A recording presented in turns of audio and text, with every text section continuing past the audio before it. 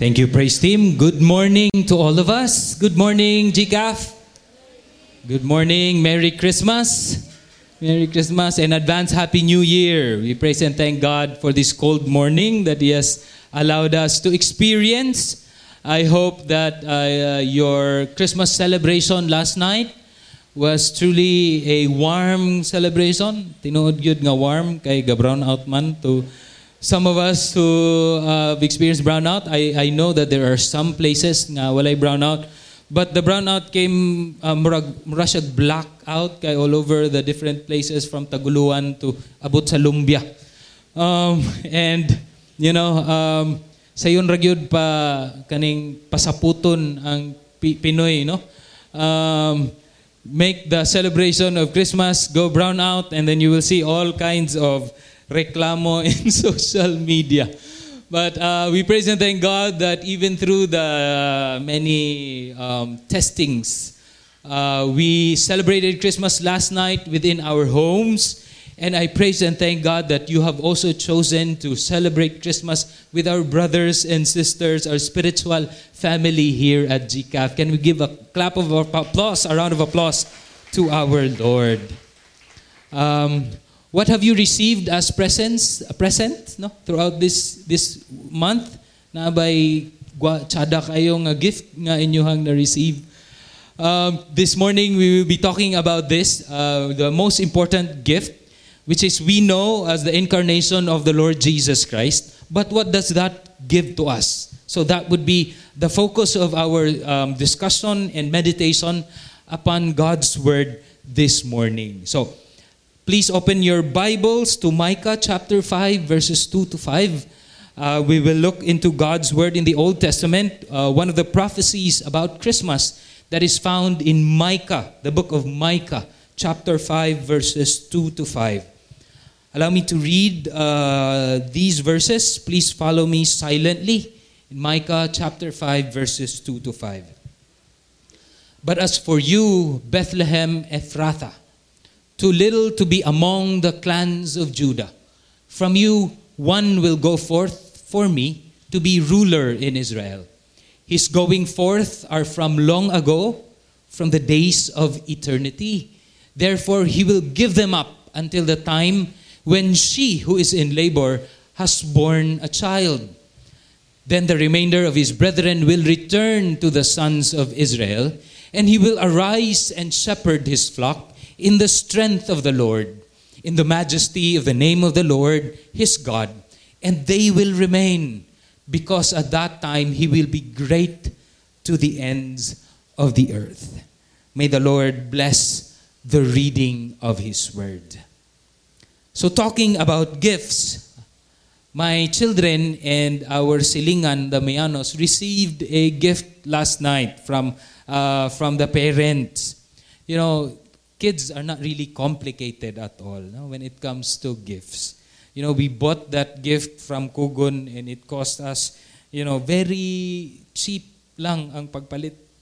But the kind of, you know, sparkle in their eyes and the kind of love that we got because of them receiving such gifts, that is the one that is invaluable. No? You cannot buy that with money. And it's so amazing to see the expressions of those kids as they gave thanks to us parents when we gave those gifts to them. Although the back of our minds, the gift is just from Kugon.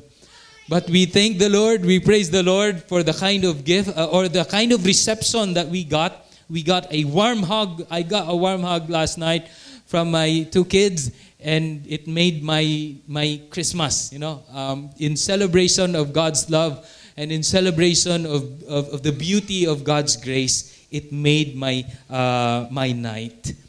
But how about all of us, brothers and sisters?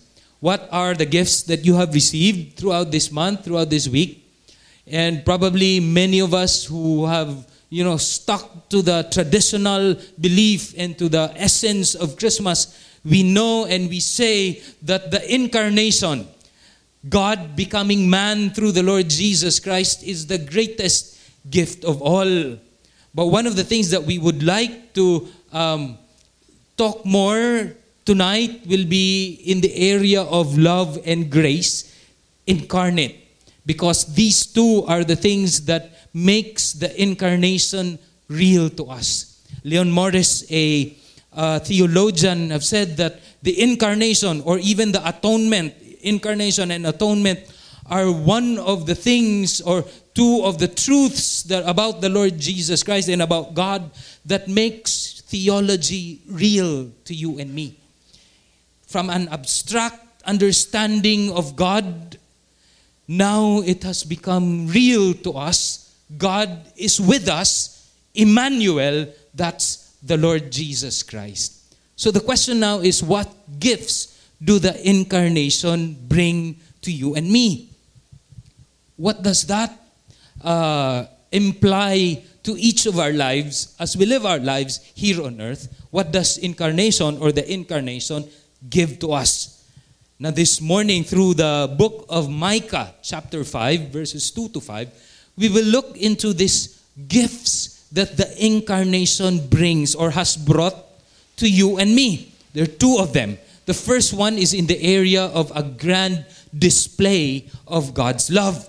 This is the first gift, a grand display of God's love. And there are two dimensions of this that is written in the book of Micah, or written to us through the book of Micah, verses 2 to 5. The first one is in the area of divine humility.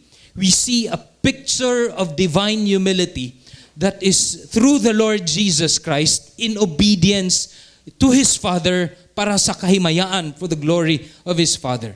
It says in verse 2 of chapter 5, "But as for you, Bethlehem Ephrathah, too little to be among the clans of Judah, from you one will go forth for me to be ruler in Israel." The book of Micah is written hundreds of years before the actual incarnation of the Lord Jesus Christ. And this is one of the beautiful prophecies that points to the messiahship of the Lord Jesus Christ. You know, some of the prophecies about the Messiah, you can actually, copy or even fake. Now, there are some people who, in the Jewish community prior to Christ's coming, somehow has made a looking into the Old Testament and assumed to be the Messiah. You can copy that, like siguro the sacrifices of the Messiah, the things that the Messiah did. But there are many of them, probably around 80 to hundreds according to scholars, that you cannot fake at all. And Jesus Christ, through this, being born in Bethlehem is something that you cannot choose or something that you can fake. Jesus being born in Bethlehem, too little among the clans of Judah, the lowliest among the clans of Judah, are one of the strong signs of the messiahship of Christ. In fact, if you gather all the prophecies in the Old Testament and you put it to one person, the probability of that one person achieving all the prophecies that are written in the Old Testament is so great. It's even greater, infinitesimally greater than winning the lotto, And Jesus achieved all that, even His birth at Bethlehem. But He chose the lowliest among the clans of Judah. Why do you think Jesus did this? It's so amazing that our Lord Jesus Christ showed His humility as a grand display of God's love in obedience to God. Divine humility. During that time, Rome was an amazing city. It's even called the eternal city. Why do you think that Jesus chose Jerusalem and not Rome? It would have been a great leverage for Jesus being already born in this eternal and beautiful city that is Rome. But we know that in the Bible, God has this habit of using the weak to show the strength of His might, to show the wonderful grace and power of our God. He uses the weak to to shame the strong. He uses the weak to show His greatness. We see that in Psalm chapter 9, wherein God chose the lips of the children, little children, helpless children, to worship His majesty in order to shame the strong. If you can remember, the book of Judges chapter 7 records about the story of Gideon and the 300, the real 300. They were actually around 30,000 people in the army of Gideon. But when God saw those 30,000, He said, "Oh, it's too much. Too much of your army, to a point that you might say that we did it because of our might, because of our sheer force, that we Israel won because of our great army. So take them off," to a point that it boiled down to just 300 people in order to show God's might and God's strength. And we also see that in 1 Corinthians chapter 1 verse 27. God uses the weak to shame the strong. God uses the foolish things of this world to shame the wise of this world. God chose Bethlehem over Rome. You know, in the year 410 AD, a pivotal moment in Western history, when the eternal city, the city who said that it will be impossible for this city to die or to be vanquished, was conquered by the Vandals, that is Rome. Alaric captured the city of Rome. It was the eternal city because the Romans was known thought that it will never fall. But in year 4010, its foundation was shaken, and ultimately it led to the collapse of the Roman Empire. And Augustine wrote this in his book, The City of God. And when this this alarming news broke, the city of Rome blamed the Christians for not worshiping the Jupiter and the gods, which is why those gods left Rome and left them to ruin. And they pointed the fingers at the Christians during that time. And Augustine wrote the book, The City of God, that it is not because of the Christians that Rome fell, because previously, even when all of the people in Rome worshipped those gods, they already fell. They were defeated already before. In fact, Augustine says that it was their worship of those little gods that made this curse or this downfall came upon them. And Augustine continued that we should not look to cities of this world. Whatever city or however grand those cities are, because those cities represent the glory of men. But we need to look forward to the city of God that represents our complete salvation in God, in Christ alone. Brothers and sisters, that salvation began at a humble and lowly city, which is called Bethlehem. And through Bethlehem, it showed the wondrous glory and the power of the might of God through His Son, the Lord Jesus Christ. What a display of love. Through the humility of the Lord Jesus Christ, we who are weak, God will use to shame the strong in this world. How beautiful it is. That is why, brothers and sisters, even in our salvation, it is not by our works.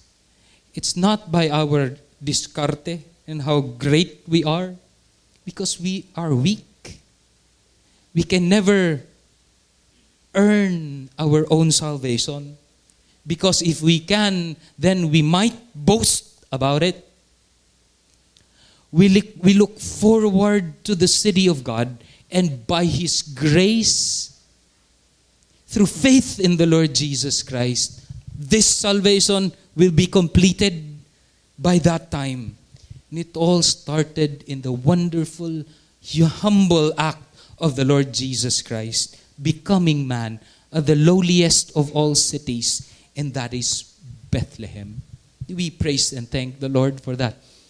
A grand display of love through humility.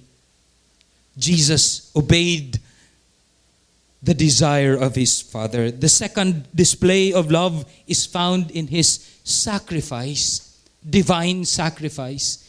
In verses 2 and 3, the second part of verse 2, it says there, his going forth are from long ago, from the days of eternity. Therefore, he will give them up until the time when she who is in labor has borne a child. Christ, who is from eternity, it says here, he will give them up. It's also a kind of picture that we have seen in the book of Philippians chapter 2, where Jesus humbled himself, and poured out himself in order to serve, become a slave, to serve us and to serve the Lord, his Father. But when you look at it, giving up eternity does not mean that Christ gave up his divine nature. Or probably like his divine nature is like a cloth, wherein he would give them up so that he would took on some clothes of humanity, of slavery. No, when Christ came, he is fully God and he is fully man as well. We need to put that in our perspective. But this giving up of eternity is a picture of his grand sacrifice. A picture that entails that Christ, who is from eternity, will now have this potential of dying. And in fact, he did die on the cross. The sacrifice in dying for Christ, the sacrifice there is not merely the feeling of pain, because of death, mahadlok, mamatay. Death, because probably it's so painful, which is why many of us are afraid of death. But for Christ, it's in the reality that God the Father will turn his back on him. God the Father will pour out his wrath upon him because of our sins, of humanity's sin, which has never happened in eternity past. And Jesus, that is the prayer of the Lord Jesus Christ, that if it's possible, O Lord, take this cup away from me, but not my will, your will be done. It's the beauty of sacrifice, the beauty of love that Christ has shown to you and me. And this is the greatest gift that anyone could ever receive because of the incarnation of the Lord Jesus Christ. He did die. And God the Father poured out his anger for us to him during that time on the cross. And that sacrifice, according to the verse, was for the purpose of calling not merely the Jews, but also for the believing Gentiles as his children. The result here is that so those whom he has called will return as part of the sons of Israel. It's not merely the Israel that God has chosen or his chosen people anymore, but because of the work of the Lord Jesus Christ, you and me who are Gentiles can now have this beautiful relationship of the Lord Jesus through the Lord Jesus Christ as children of God, and we can call God Abba, Father, because of this beautiful act of the incarnation. There are many sacrifices that the Lord Jesus Christ did. It's not merely in the area of going to the cross. That's the greatest among all the sacrifices. But there are many sacrifices throughout the life of Jesus. One of that is choosing Mary and Joseph over Herod the Great. One of the prominent builders and architects, probably the greatest among the architects in the whole history of the world. He gave it up for a carpenter. Or he chose the carpenter over this great Herod. And he was born from this young woman, born of a virgin, Mary, and of his father Joseph, who is a carpenter. Herod was such an amazing guy. He built all of these wonderful and awe-inspiring structures all over Israel, from the beauty of Masada. To some of you who have been there, he actually built a spa on top of the mountain. He flattened the mountain and put a spa there and put millions of gallons of water on that spot, wherein he used millions of people to carry those jugs of water from below going up to that mountain. How crazy is the guy? And all over Israel, he built many spa. He built many wonderful structures, and he became prominent. The biggest of his project is the temple. And actually, Israel called it as Herod's temple. How amazing is that? Supposed to be God's temple, but Herod was given the title of building that amazing, great temple. Greater than... probably more beautiful or bigger than Solomon's temple, and of course Zerubbabel's temple. But this temple where the pride of the Pharisees and the religious leaders were placed, Jesus said, in 3 days I will destroy this temple, and in 3 days I will build it up. And those Pharisees are saying, bad things about the Lord Jesus Christ because of that kind of declaration of the Lord Jesus Christ. He could have chosen to be in this, the family of Herod the Great, wherein his leverage would be unbelievable. Yet because of this sacrifice, he chose these lowly people, Mary and Joseph, a carpenter over the greatest architect, builder in the whole world. This beautiful sacrifice of the Lord Jesus Christ is for the purpose that we might be reconciled back to God.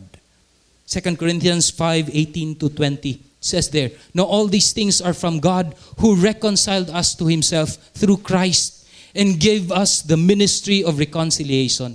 Namely, that God was in Christ reconciling the world to himself, not counting their trespasses against them, and he has committed to us the word of reconciliation." And this is how amazing the sacrifice of the Lord Jesus Christ, because in him we see this picture on how we should live out our Christian lives.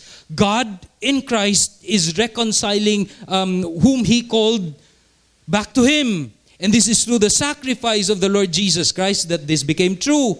And now he has given us this ministry of reconciliation, where we are called to, call people to Christ so that they may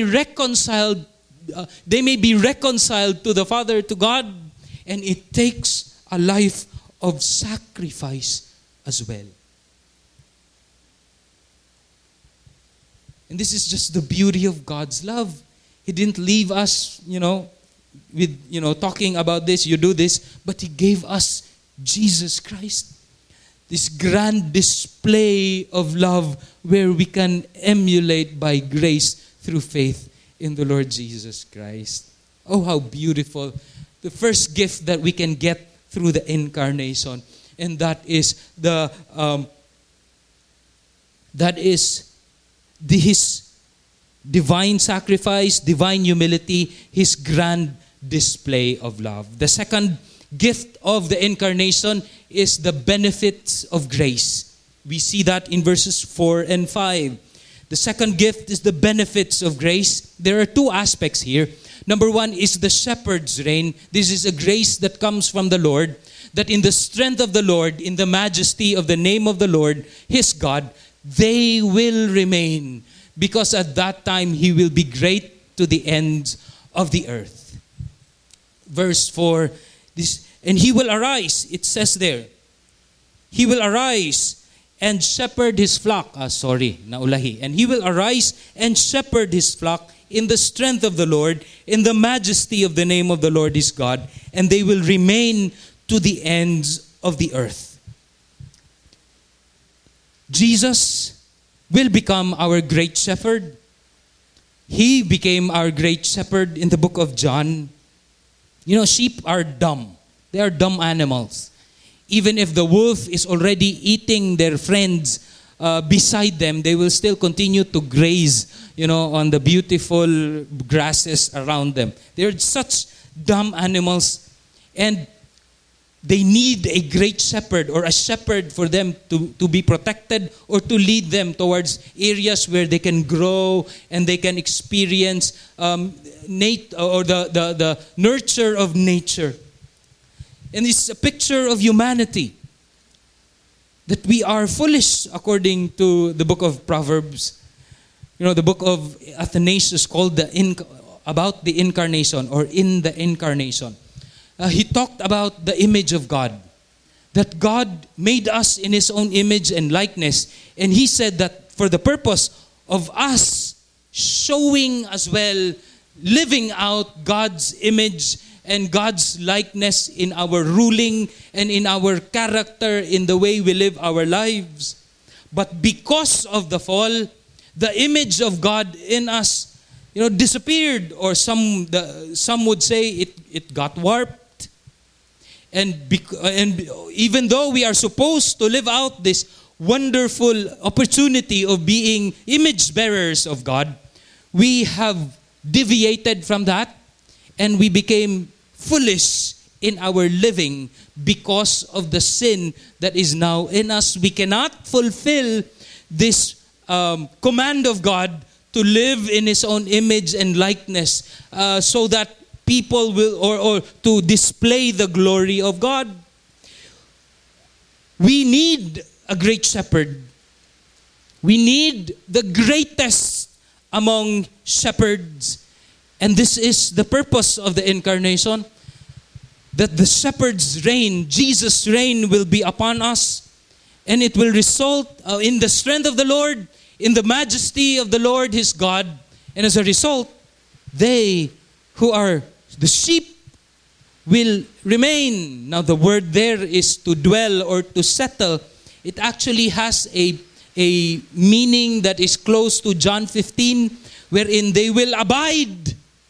They will continue to abide in the vine that is in the Lord Jesus Christ, even to the ends of the earth. And because at that time He will be great, this Messiah will be great to the ends of the earth, there will be this gift of protection for those who are in the great shepherd. Protection from the harm of eternal sin, the wolves of sin that are ready to devour us.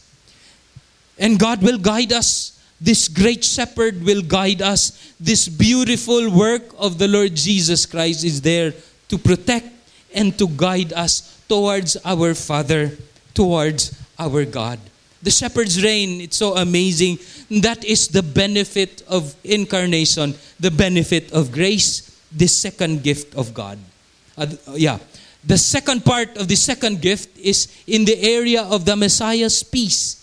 In Micah chapter 5, verse 5, it says there, "This one will be our peace when the Assyrian invades our land, when he tramples on our citadels, then we will race against him 7 shepherds and 8 leaders of men."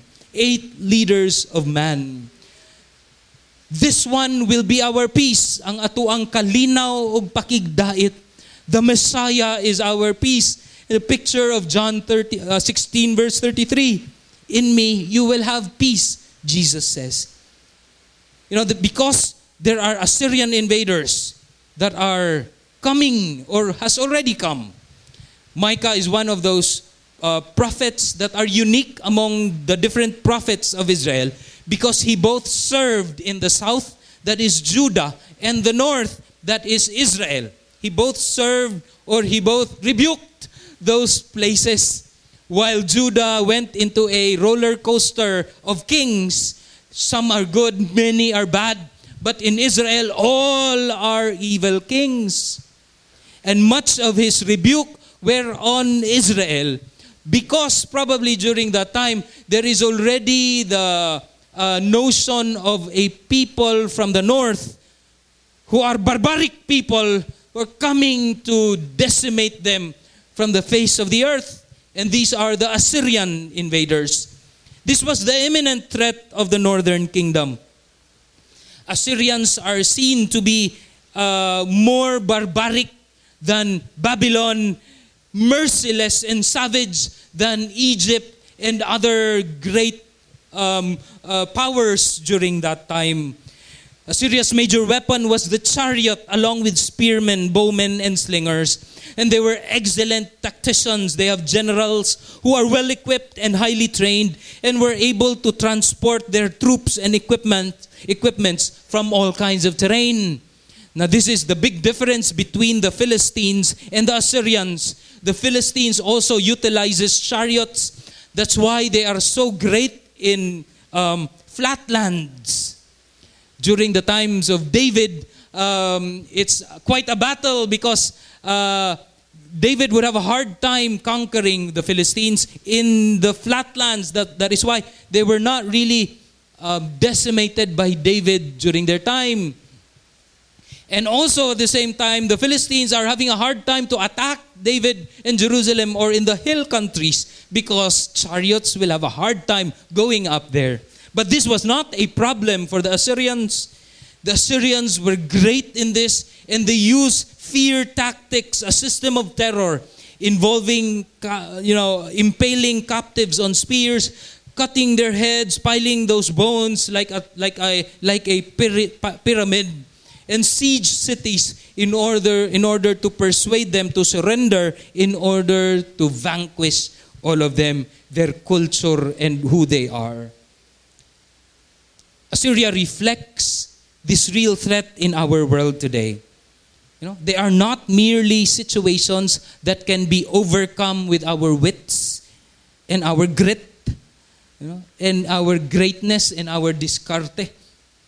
These are life-threatening, eternal life-threatening events that comes to us.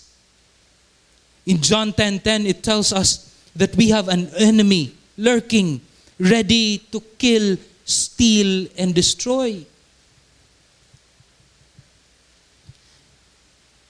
Athanasius, one of the church fathers says this, that during the fall, there are two things that happen to us. Number one is in the area of our personal accountability to the Maker.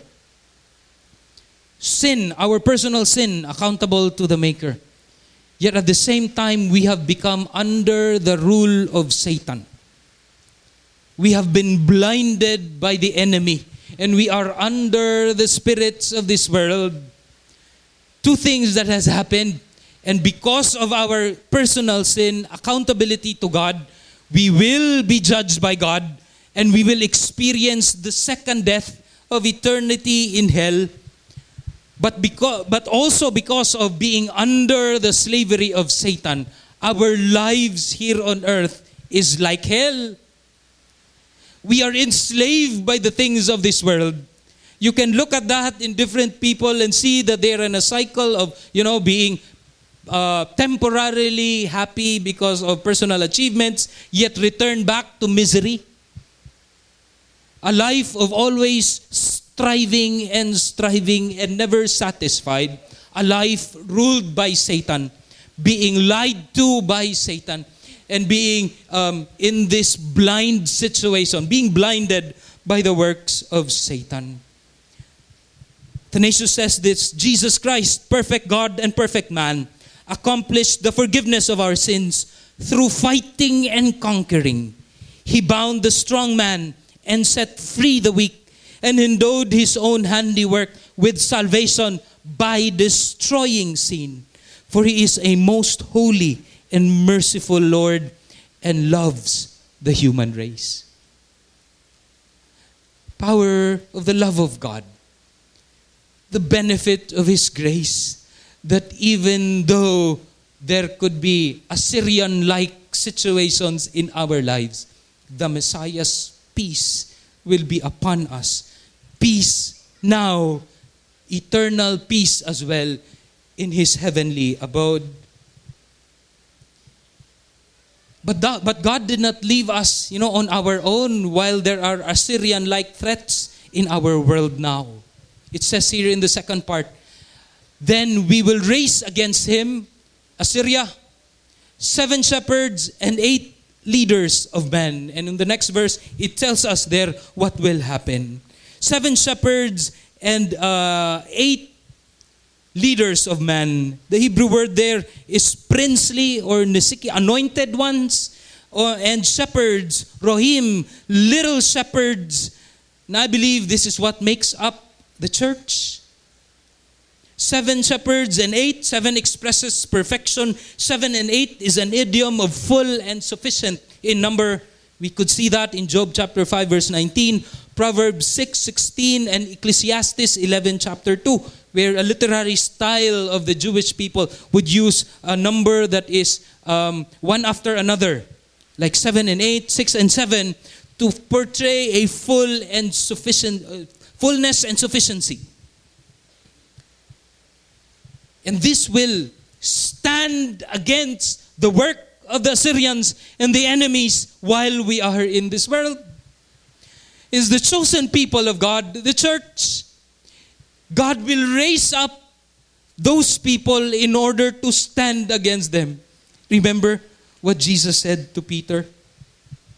When Peter said, "You are the Son of God," Jesus said, "What you said, Peter, that is the rock. And upon this rock, I will build my church. And the gates of Hades or hell could not withstand against the church." It's the beauty of the incarnation or Christmas celebration. It's very simple. It's the birth of our Savior, the Lord Jesus Christ. Yet it's very deep. And it even involves you and me, the church, in order to show the majesty, the greatness, and the love of God that is in the Lord Jesus Christ. I pray that this message will really, be alive in us as we continue Christmas.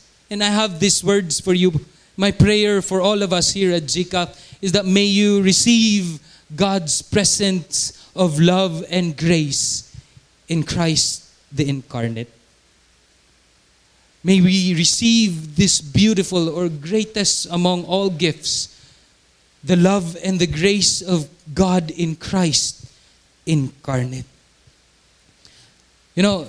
Last time I was here, we talked about the book of Ephesians, wherein we not only speak of spiritual truths, but we also will sing these truths, hymns and psalms for God, for His glory.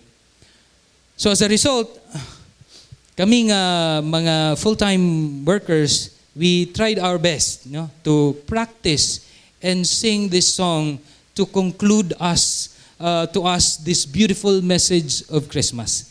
In other words, mangarol mi sa inyo.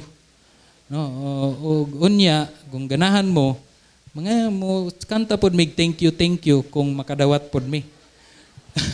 Joke lang. But we would like to sing for you tonight, and I hope that this will be a message that will glorify God and will edify you as well for His glory and honor. Let me call on our full-time workers to come and sing to us.